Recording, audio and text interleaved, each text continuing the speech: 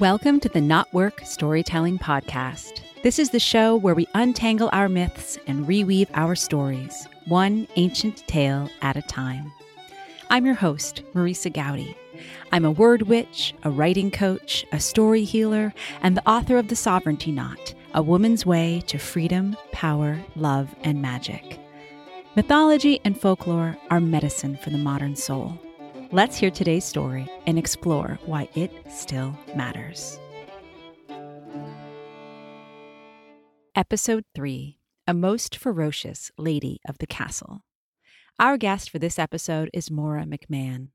Maura is a storyteller and a spoken word poet whose collection of Irish tales, pirate adventures, and women's sovereignty stories have entranced and empowered audiences across regional venues in New York's Hudson Valley for over 15 years. Her deeply engaging performative style is imbued with the Celtic spirit. As a character performer, Maura has embodied Grace O'Malley and the Grey Sea Hag, as well as Hippolyta, the Amazonian Queen. My family most loves seeing Maura when she appears as Mrs. Claus of the Hudson Valley. Maura McMahon comes to tell us a story of a bold, complicated Irish woman of the 17th century who shares her beautiful name. Maura, thank you so much for being here with me tonight. Oh, this is a great pleasure. Thank you so much for inviting me, Marisa. Yeah.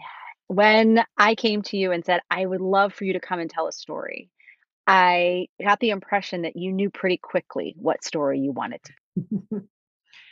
It was something about how you asked about what kind of story. It was stories of myth and folklore that interact with our lives and give us some context and way to figure out what's going on now based on stories we knew before. And I think I answered you almost immediately and said, I know exactly which one.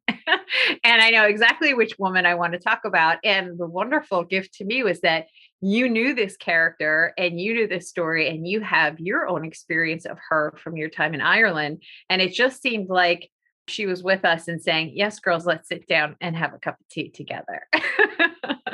100%. Yes. Divinely meant from the beginning. Exactly. So is there anything you want to say before you dive in to tell the story to give us a little bit of framing for this? You are the one who tells stories so often in life. I would defer to you and how you want to offer her to us. Oh, thank you so much. The way this story came to me was such a beautiful act of friendship. And the first time I performed as a storyteller professionally was about 15 years ago. And my first show I did with a wonderful master storyteller named Jack McGuire. And he and I just had a wonderful time collaborating with one another. And a few weeks after the show, he sent me a gift in the mail, brown package. And in the package was a small paperback book. And the name of the book was 6 Ferocious Irish Women. And I was like, oh, does this guy have my number, right? He absolutely connected with me just right. And so I open up the book. It has 6 chapters, one for each ferocious woman. And chapter 2 was about a woman whose name is Maura McMahon. So in case you missed it in the intro, folks, my name is Maura McMahon. And I was, all lit up because I'm one of those people, and I know my friend Marisa is too, and probably people who listen to this podcast. We look for signs in the universe, right? Connection to spirit, and maybe in particular other people on this side of the veil who may communicate with us, right? We look for these subtleties of a butterfly's wing or a shooting star. Well, sometimes life hands you a book and goes, oh yeah, storyteller, here's a story about Maura McMahon. Are you going to pay attention? Can you hear it? So I was in from the get. And what I just found out in the first 2 sentences was the reason that Maura McMahon was such a part of Celtic myth and folklore was because of the great number and variety of her husbands and lovers. Oh, yes. Let's get to know each other. So this was really, really fun for me. I've carried this story with me and told it so many times in the 15 years since. And as from one Maura McMahon to the other, I have grown in, I want to say grow up, but I was already grown up. I grew into her. She grew into me. And I have actually been able to use her story in ways that now I feel have given me the bravery to tell my own story. But when she came to me, and this was in my 30s, It was just after, the experience of an awful, difficult marriage had ended. I was telling stories and myth and folklore kinds of things. I think in a way because I could not tell personal stories then. I've only really in the last 2 years been able to start telling my own personal stories. That's a huge growth, a huge leap for me. And at the time, for me, diving into characters like her was really a way to escape. Storytelling was the original going to the movies, was the original Netflix. The original binge watching so I think it was an escape for me, but it really wasn't, because when we separate out from our daily lives into story and experience that, what it actually offers us through themes that of course repeat across different geographies and different times, it gives us a way when we come back into life to understand it better, hopefully, or differently. And that's what this gift was.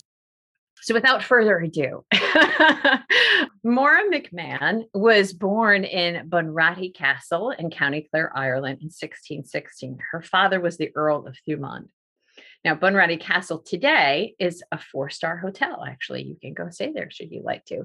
And like so many stories of Irish women that I love, she was someone who had a different idea about her life and how she was going to live it than her powerful father. And so, like many other stories, she gets to be a young woman and decides to leave home and marry someone of her choice instead of probably who her father would have wanted her to marry.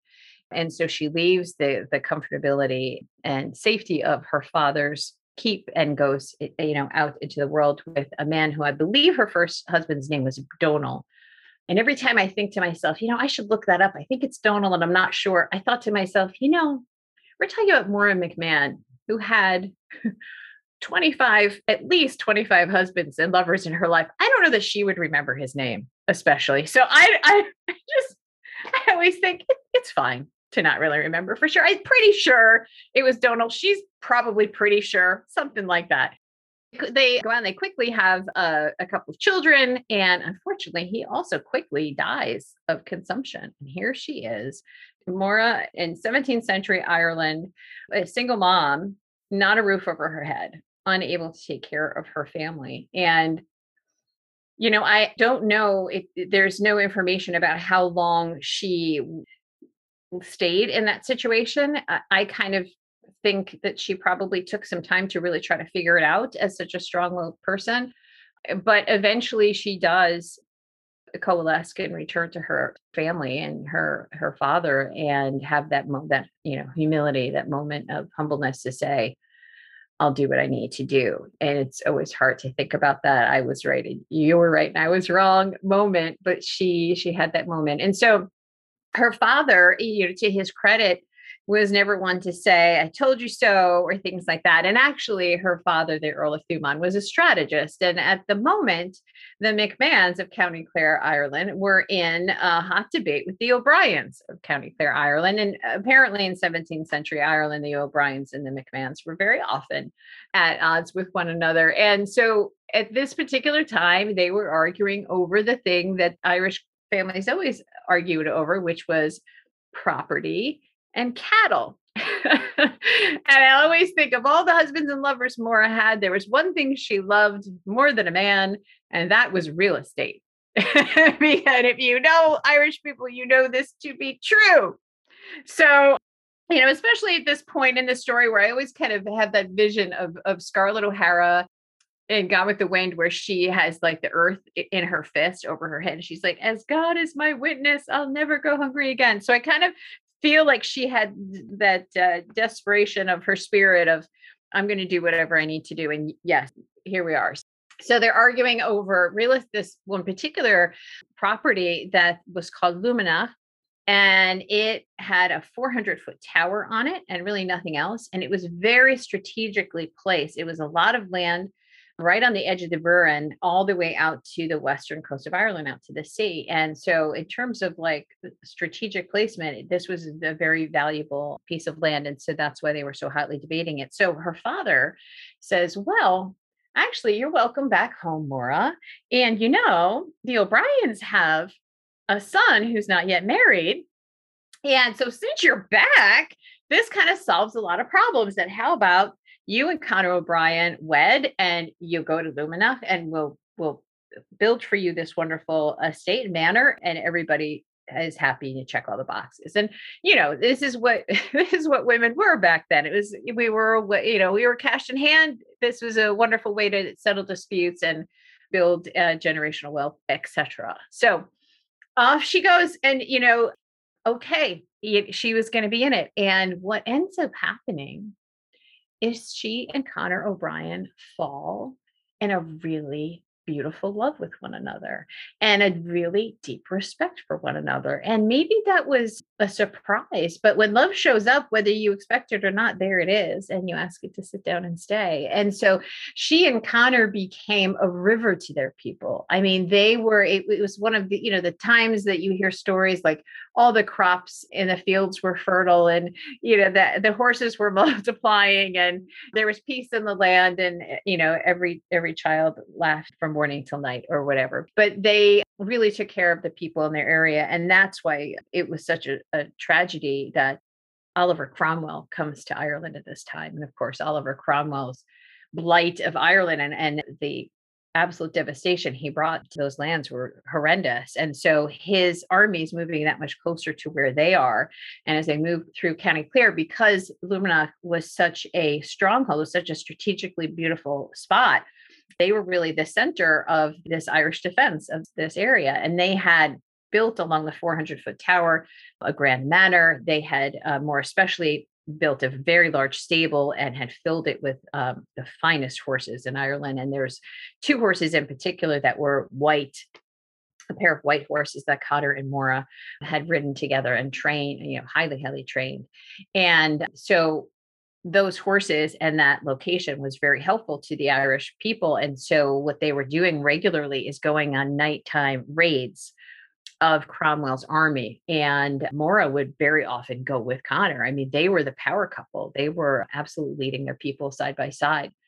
And on this one particular night, after the meal was over, she did not know where Connor went. Where's Connor? And so she finds out that he went out with a small band of riders, just 5 of them. And the plan was to go into Cromwell's camp and try to get to the tent of the general and take him out. And of course, she was beside herself, so she goes to the top of the 400-foot tower, and she's looking straight out to the gate just past the stable and watching the gate and watching the gate and watching the gate. I think we've all had moments like this where someone you love is in danger and you can't get to them, and you both can't wait to hug them and love them when they return. And you're also like, I am going to kick your ass for doing this. Right. And I think there's a little bit of her that's like, you went without me, we're a team, and what's with that? So she's just absolutely nail biting, looking at that gate and all through the night. And finally she sees horses approach, and she counts them, and she sees 4 riders. And then she sees the 5th horse coming through the gate with a body draped over the back half of the horse. And her sort of famous cry out from the top of the tower was, "Don't you be bringing a dead man to my castle." I think it was that kind of anger of you better not be. So anyway, they kept approaching. So he's still alive. And so she goes running down to greet them in the great room, and they carry his body in very, very gently and lay him down in front of the fire. And she holds him there right in her lap, and he is still alive, but barely. I mean, his wounds are mortal, and she knows it's going to be a long night, and they put a large log on the fire, and she stays all through the night, just holding him and singing him in ancient songs we can hardly even imagine today, and wept over him, certainly. And in the morning, when the folk of the castle come in to check on check on him, sure, he has passed in the night. And she lets them know. And it's a very somber moment for all of them. Enemies at the gate, their leaders passed. There is Maura in tears. And so she looks up to her most trusted of the people who lived in the castle with them, and she wipes her eyes and gets the tears off her cheeks. And she says, "I need you to do something for me." And they said, of course, Maura, what you need?" And she says, "I need you to get out the coach and the finest horses we have. And I said, oh, okay. And she says, and I need you to get my finest gown and all my best jewelry because I'm going to town to find myself a new husband. And they're like, wait, what? And she's, oh, yes, yes, yes. And his body is there at her feet, right? He has just passed. He hasn't even been properly buried. And she's like, I got to go. And everyone's a little dumbfounded. And of course, they're doing what she's asked them to do.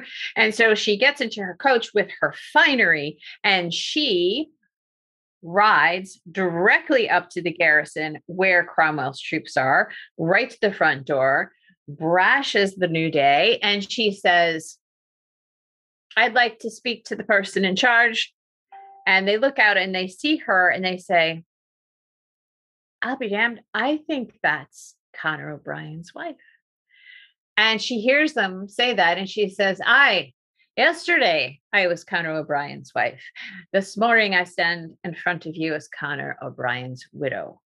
And it's like a hush just kind of goes across the garrison because of course they knew who he was. And they know that, yes, he did suffer from those wounds they inflicted upon him. And they said, all right, and what can I do for you, my lady, or whatever their response was.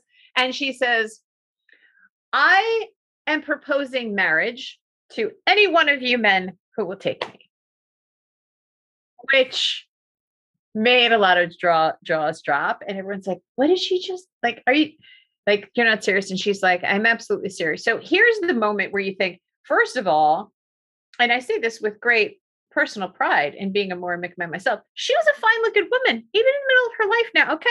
Like she looked pretty good. Her horses look good. She smelled great. Like the whole thing, right? She's the package. But the other thing is here they can take that property, that castle that they have wanted. It has a 400-foot tower. You can see all the way to the coast, all the way to the water. You can see across the Burren. It's right there along the road with a great gate, all those horses in that fine stable. I mean, if they can take that property peacefully and not have to cause more death and destruction, they were like, actually, like they kind of look at each other.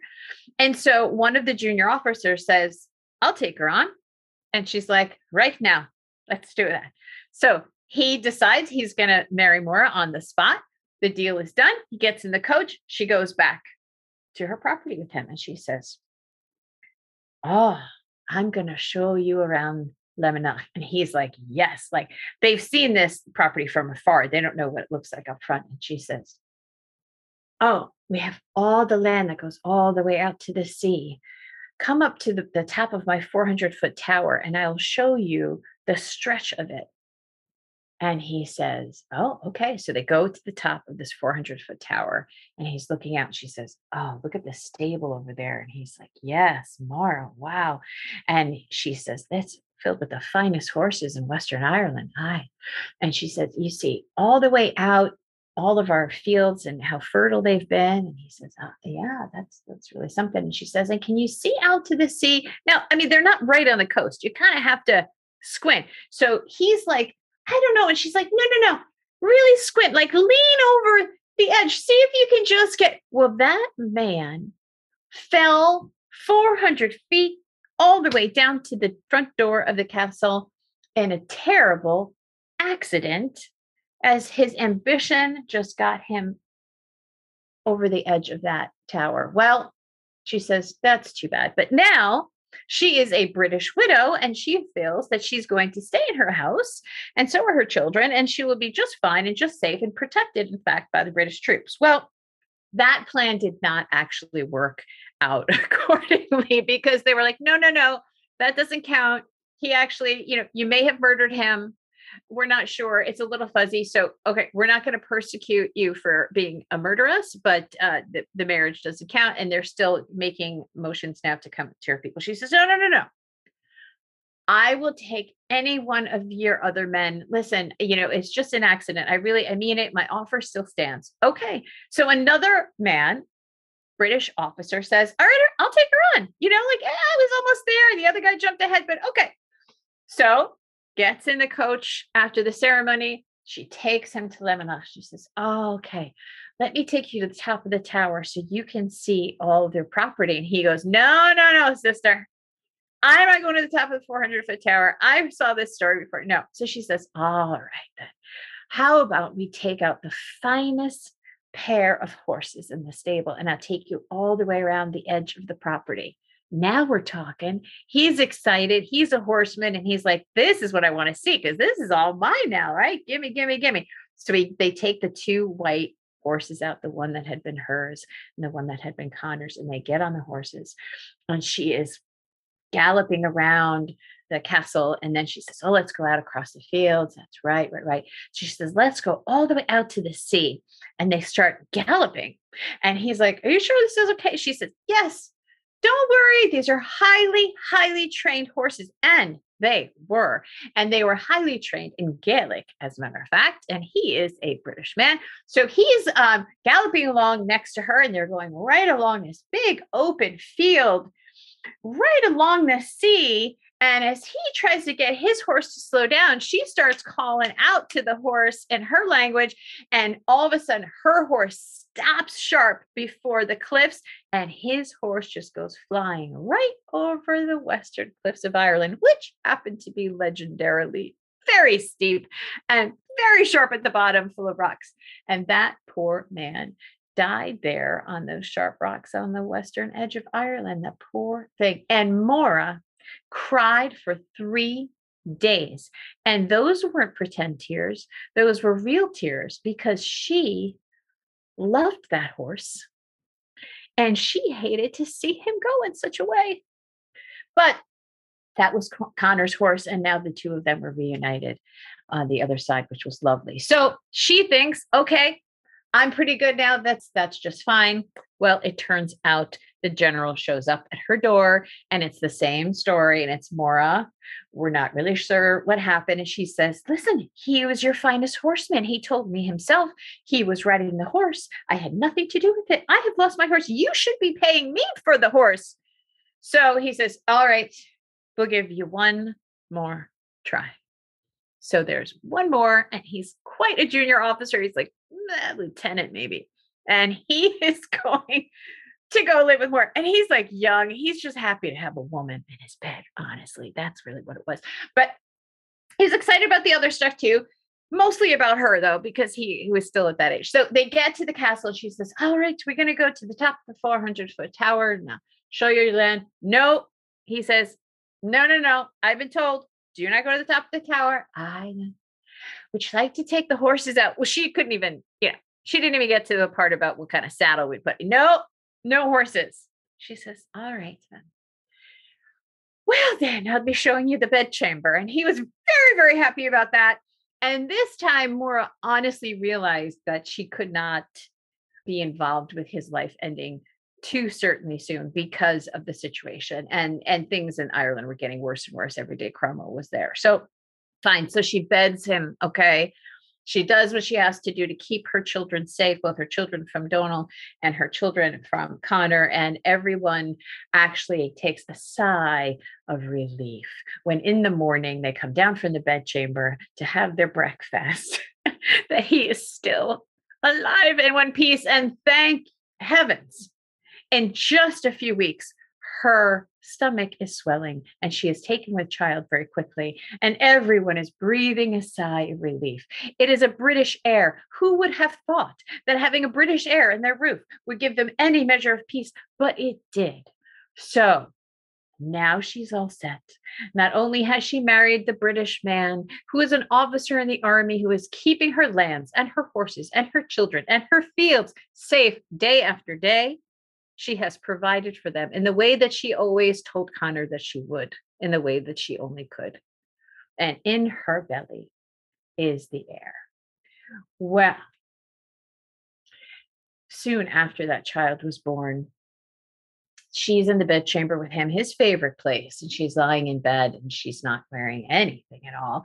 And he is shaving himself in the mirror with a straight razor, and he has the bowl in front of him and he's rinsing it and shaving, and he looks out the bedchamber window and looks out across all their lands, the lands that stretch to the edge of the sea. And he just takes the moment and he looks at her and he says, Maura, aren't I the luckiest man in the world? And she says, aye, you are. And he says, I live in this beautiful castle. She says, yes, I know this. Yes, I know. I live in a beautiful castle that was mine.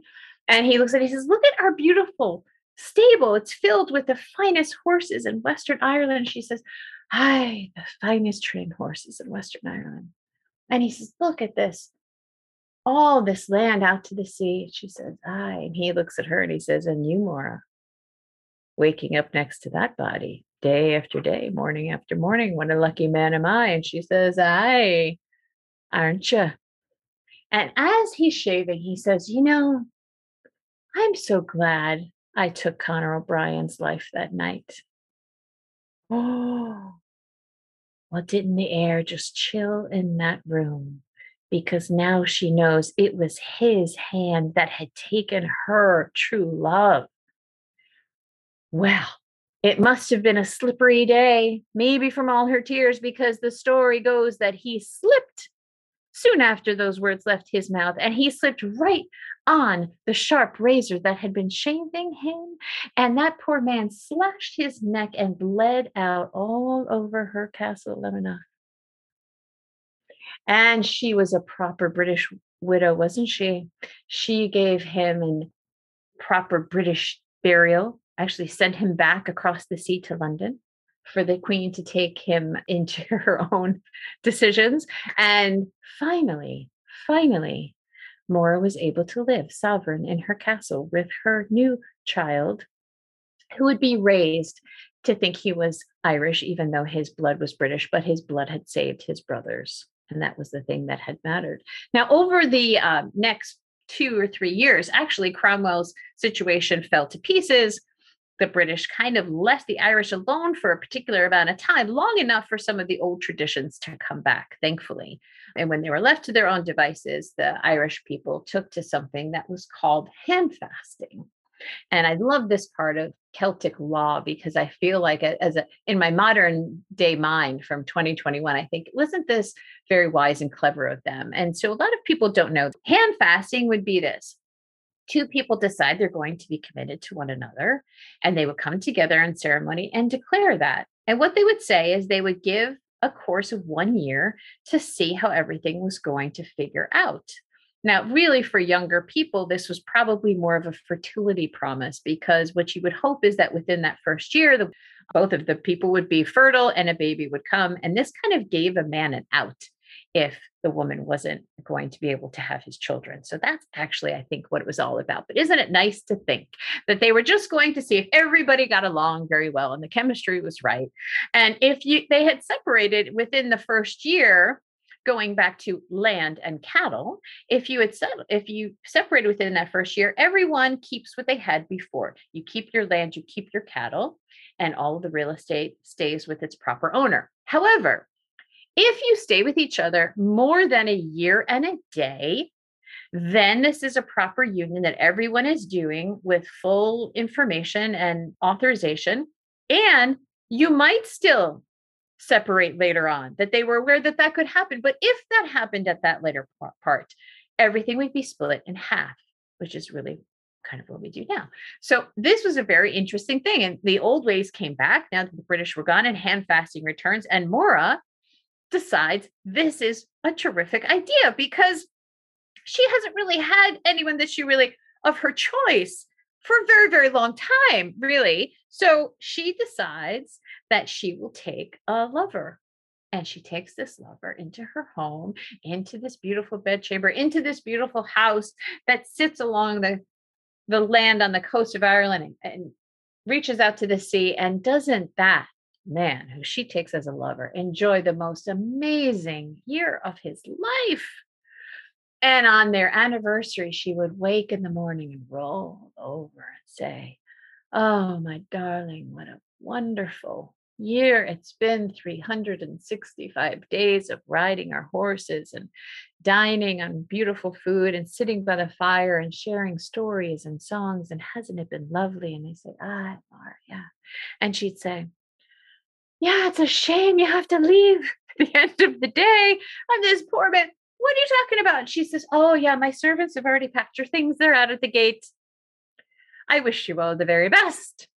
Thank you very much. And good night, my darling. And so every year, she would just choose a new man and have a wonderful year with him and then set him apart. And the reason for this was because not having a roof over your head for those years, I mean, that sinks in, that gets to you in a way. And then to keep that roof over your head and your children's head and doing whatever you need to do, she did not want to jeopardize that ever again with any man, as much as she loved having them beside her when she woke up in the morning.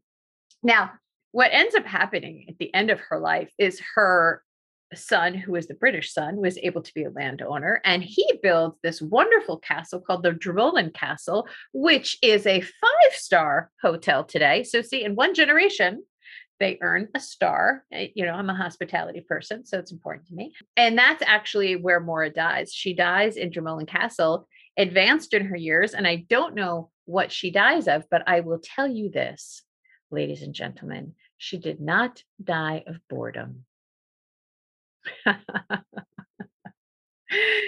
That is my story. Of course, you may know this story as Maura Rua, and that's sort of how she is known in that part of Ireland because of her red hair and sort of her fiery spirit, of course, that went with it. And was she terrible and was she a murderess? And I think everyone sort of giggled about it because the people that she was known to have murdered were British invaders. And so there wasn't too much attention really paid to that violent part of her story. And she really never had, oh, yes, once she had blood on her hands, but you know what I mean? They weren't so gruesome. They were understandable. And I do like to let people know also, because the love that she had with Connor was very true. She did arrange for him to be interred. I believe he's at Ennis Friary. There's a tomb there of Connor O'Brien and a beautiful carving. And there's an altar in that cathedral, and it's the McMahon's tomb. And that has a connection to her family. I believe that was there before her time.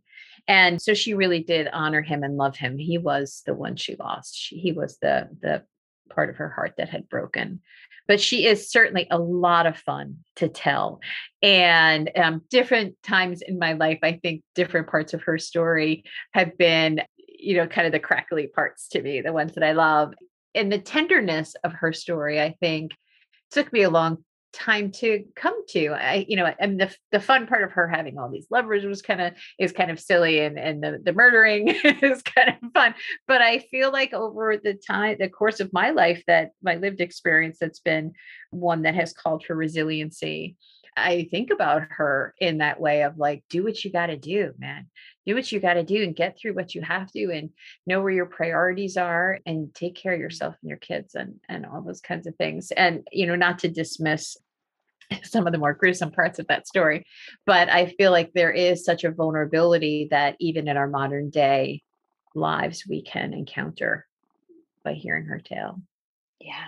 Oh, well, first, thank you. Thank you so much, Maura, for taking us on that adventure, that journey, just an encounter with a woman whose life was so rich and so well lived despite all of its difficulties and tragedies. There's that saying of, she lived until she died. And one can only assume that that was Maura Rua to the nth degree, right? That was exactly who she was. Yeah. What strikes me of all the pieces, but I feel like I'm going to start here, is this idea of, yes, and thinking about like the gruesome parts, right? But in the sense that, she was her own kind of warrior queen, albeit 1,000 years after Maeve and the other queens, we may find it a little easier to celebrate because this is a little closer to our modern day. But, there are ways in which a man certainly would have been heralded for having taken out a British officer. And she was kind of doing her part for the war effort in certain ways. Take it to the World War II generation, perhaps. That was her way of fighting back against the man. Not that we want to continue our divisions between nations, but it's deeply bred into the land of Ireland in terms of how you deal with invaders and what you do to take care of your own. Absolutely. Absolutely. I mean, all of it as a young woman, that eating crow moment of going back to your parents and saying, I thought I knew, I thought I knew a lot about the world, but you were right. Identify with that sometimes. Definitely her resilience of I'll never go hungry again kind of moment I've connected to at different times, waiting at the tower and sort of being angry at someone for doing something brave that put them in danger. I'm at the part of my life now, I think, where she was of thinking about your suitors as companionship, like those local Irishmen, the lucky ones that had the year with her at the end. It's like, it wasn't about building me a castle or giving me children, or it's just like, could you just be a good companion to me and make sure you're not putting a liability on anything in my life? That's kind of where I am now.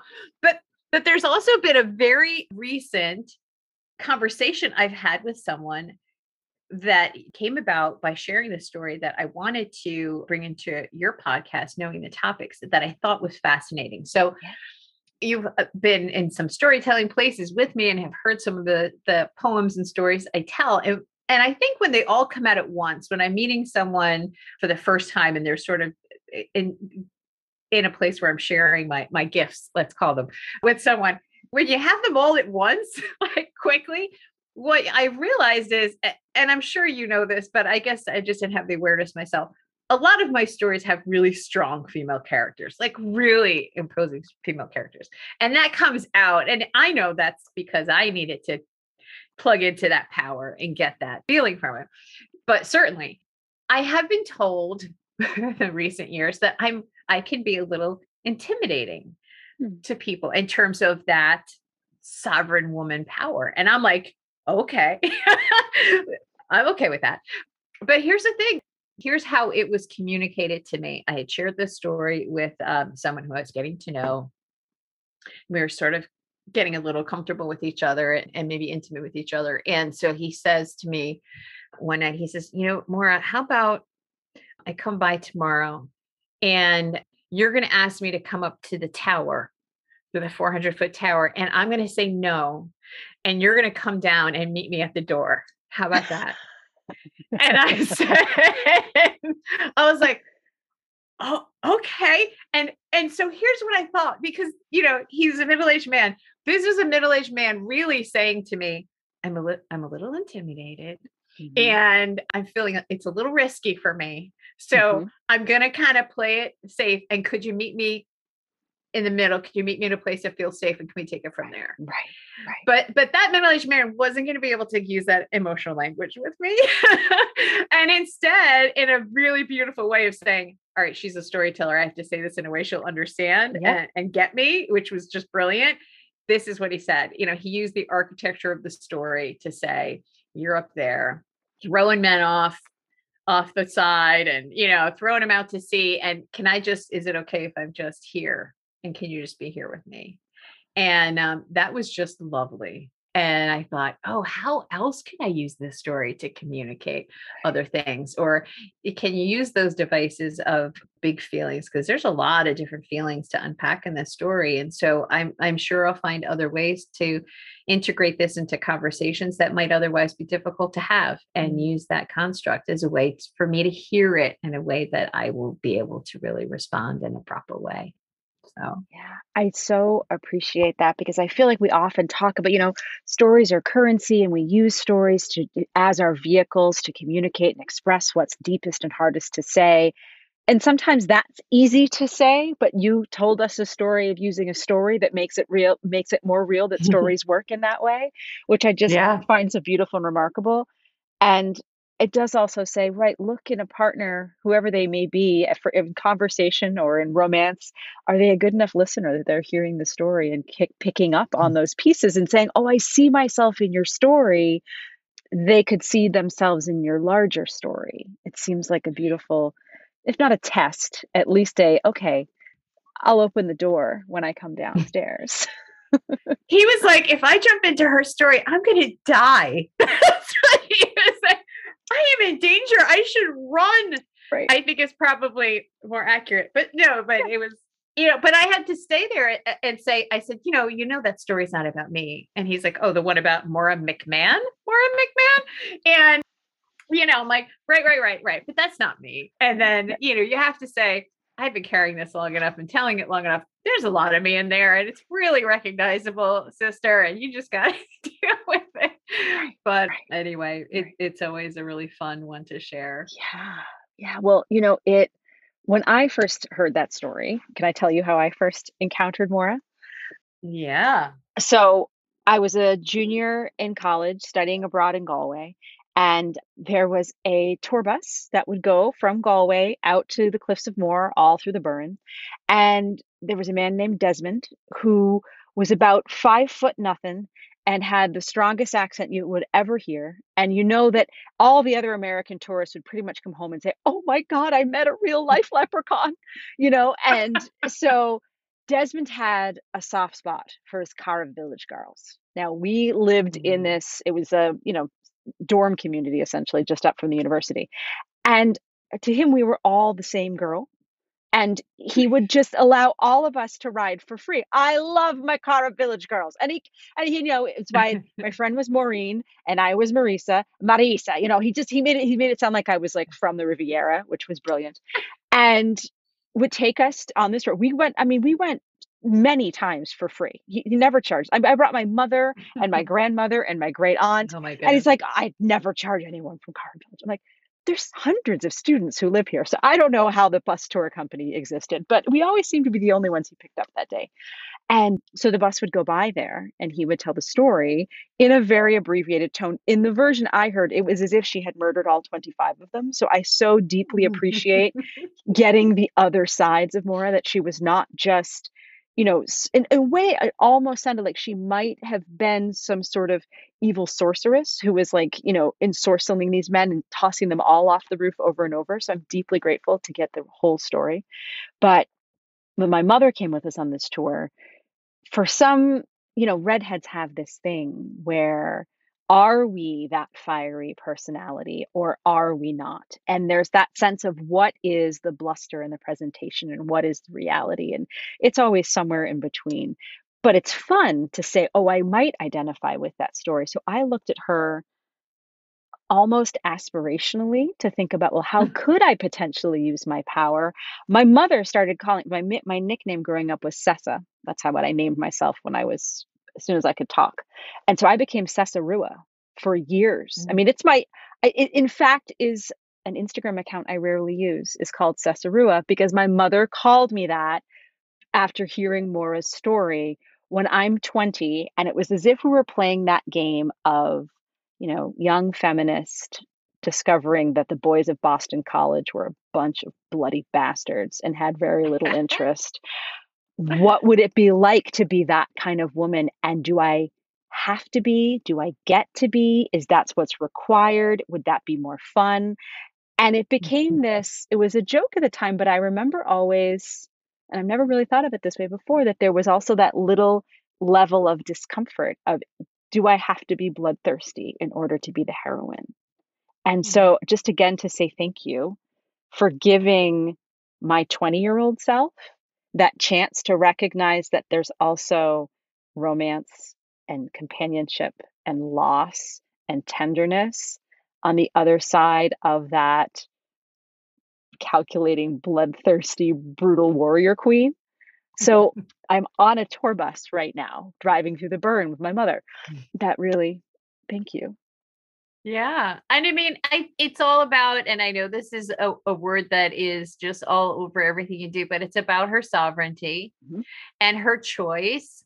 And when she's done with you, she's done with you. And if you're British, then the only way out for you is death, and it's death. But when there was an opportunity to just break a hand fasting contract, that's fine. She would just do that. But either way, you got to get out of my stuff. This is my space. Yeah. This is my home.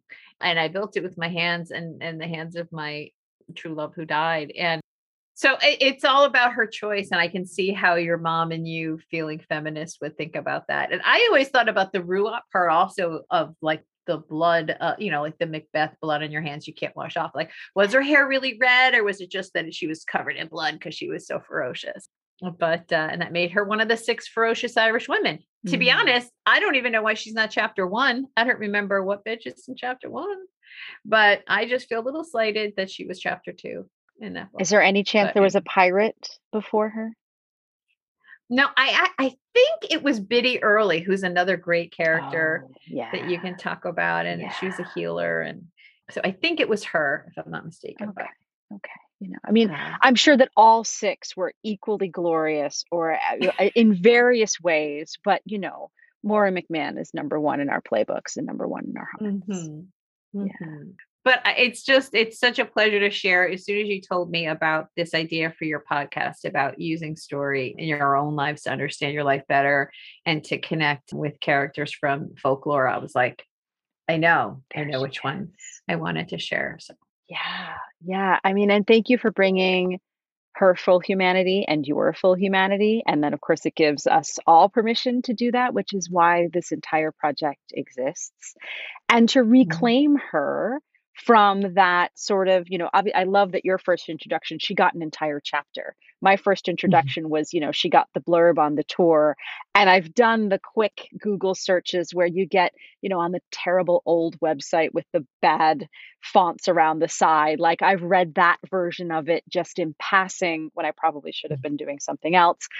And that chance to bring what we have from history and what we know as women who have lived our own lives and had our own losses and had our own loves, to combine that to make art. I'm just so deeply grateful that you brought that to us here. Thanks. In those weird websites, because I've read them too, they sometimes will also say that her servants had thought she was really kind of brutal and wicked. But, you know, think about her with her husband's body at her feet saying, I want you to go dress me up for the day. They probably thought she was a pretty awful person. In her mind, she was like, I'm taking care of you people. Do you not see what I'm doing for you? So, you know, a lot of it's perspective. What wickedness is has a lot to do with what lens you're looking through, of course. Yes. And how she chose to use her power and sovereignty in a moment when it was needed most, when the storytellers and the servants and those around her would have expected her to be on her knees and to be at the whims of the world and to go back to daddy's castle, because that's the storyline that's handed to us across time. And the reason why strong women have stories that endure and make everyone go, wait, what? Is that it was because she made the choice that was not the normal. She did not play the fading flower and the victim. She rose in her own way.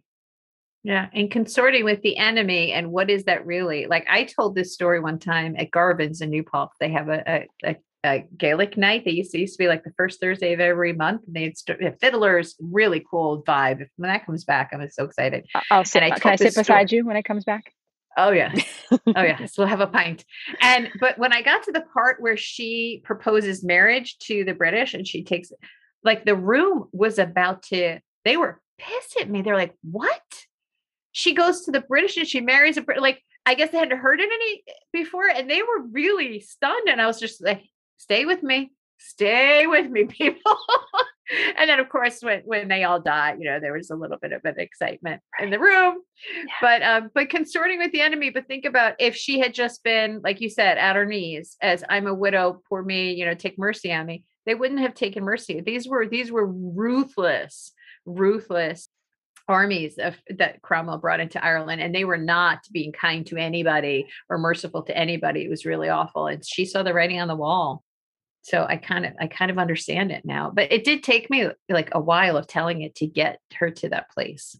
Right. And like not dropping parts of the story out that were ugly, to make the story nicer, but being like, nah, it has a part in here. How does it make sense to her and her goals? And that sense that when you walk into a story that has those was it the McMahons and the O'Briens, who sound like the Hatfields and the McCoys. It's also the sense of the British and the Irish have that same sense of everybody knows the good guys and the bad guys, depending on your side. But your audience is coming in with their own set ideas as to what's right, what's wrong, who the heroine is going to be, who the hero is. And I'm sure you encounter that all the time as a storyteller. Whenever you tell something that's set in a world where people seem to know right and wrong, that must be a piece that you have to encounter and play with and decide how you're going to work with or subvert. Yeah, especially historical stories. The 1600s, for whatever reason, is where I always settle. And it's always spotty history. So you kind of have to fill in some, but not others, not other parts. But when it's really a person who lived as she did, you have to reconcile with those parts of it and figure that out.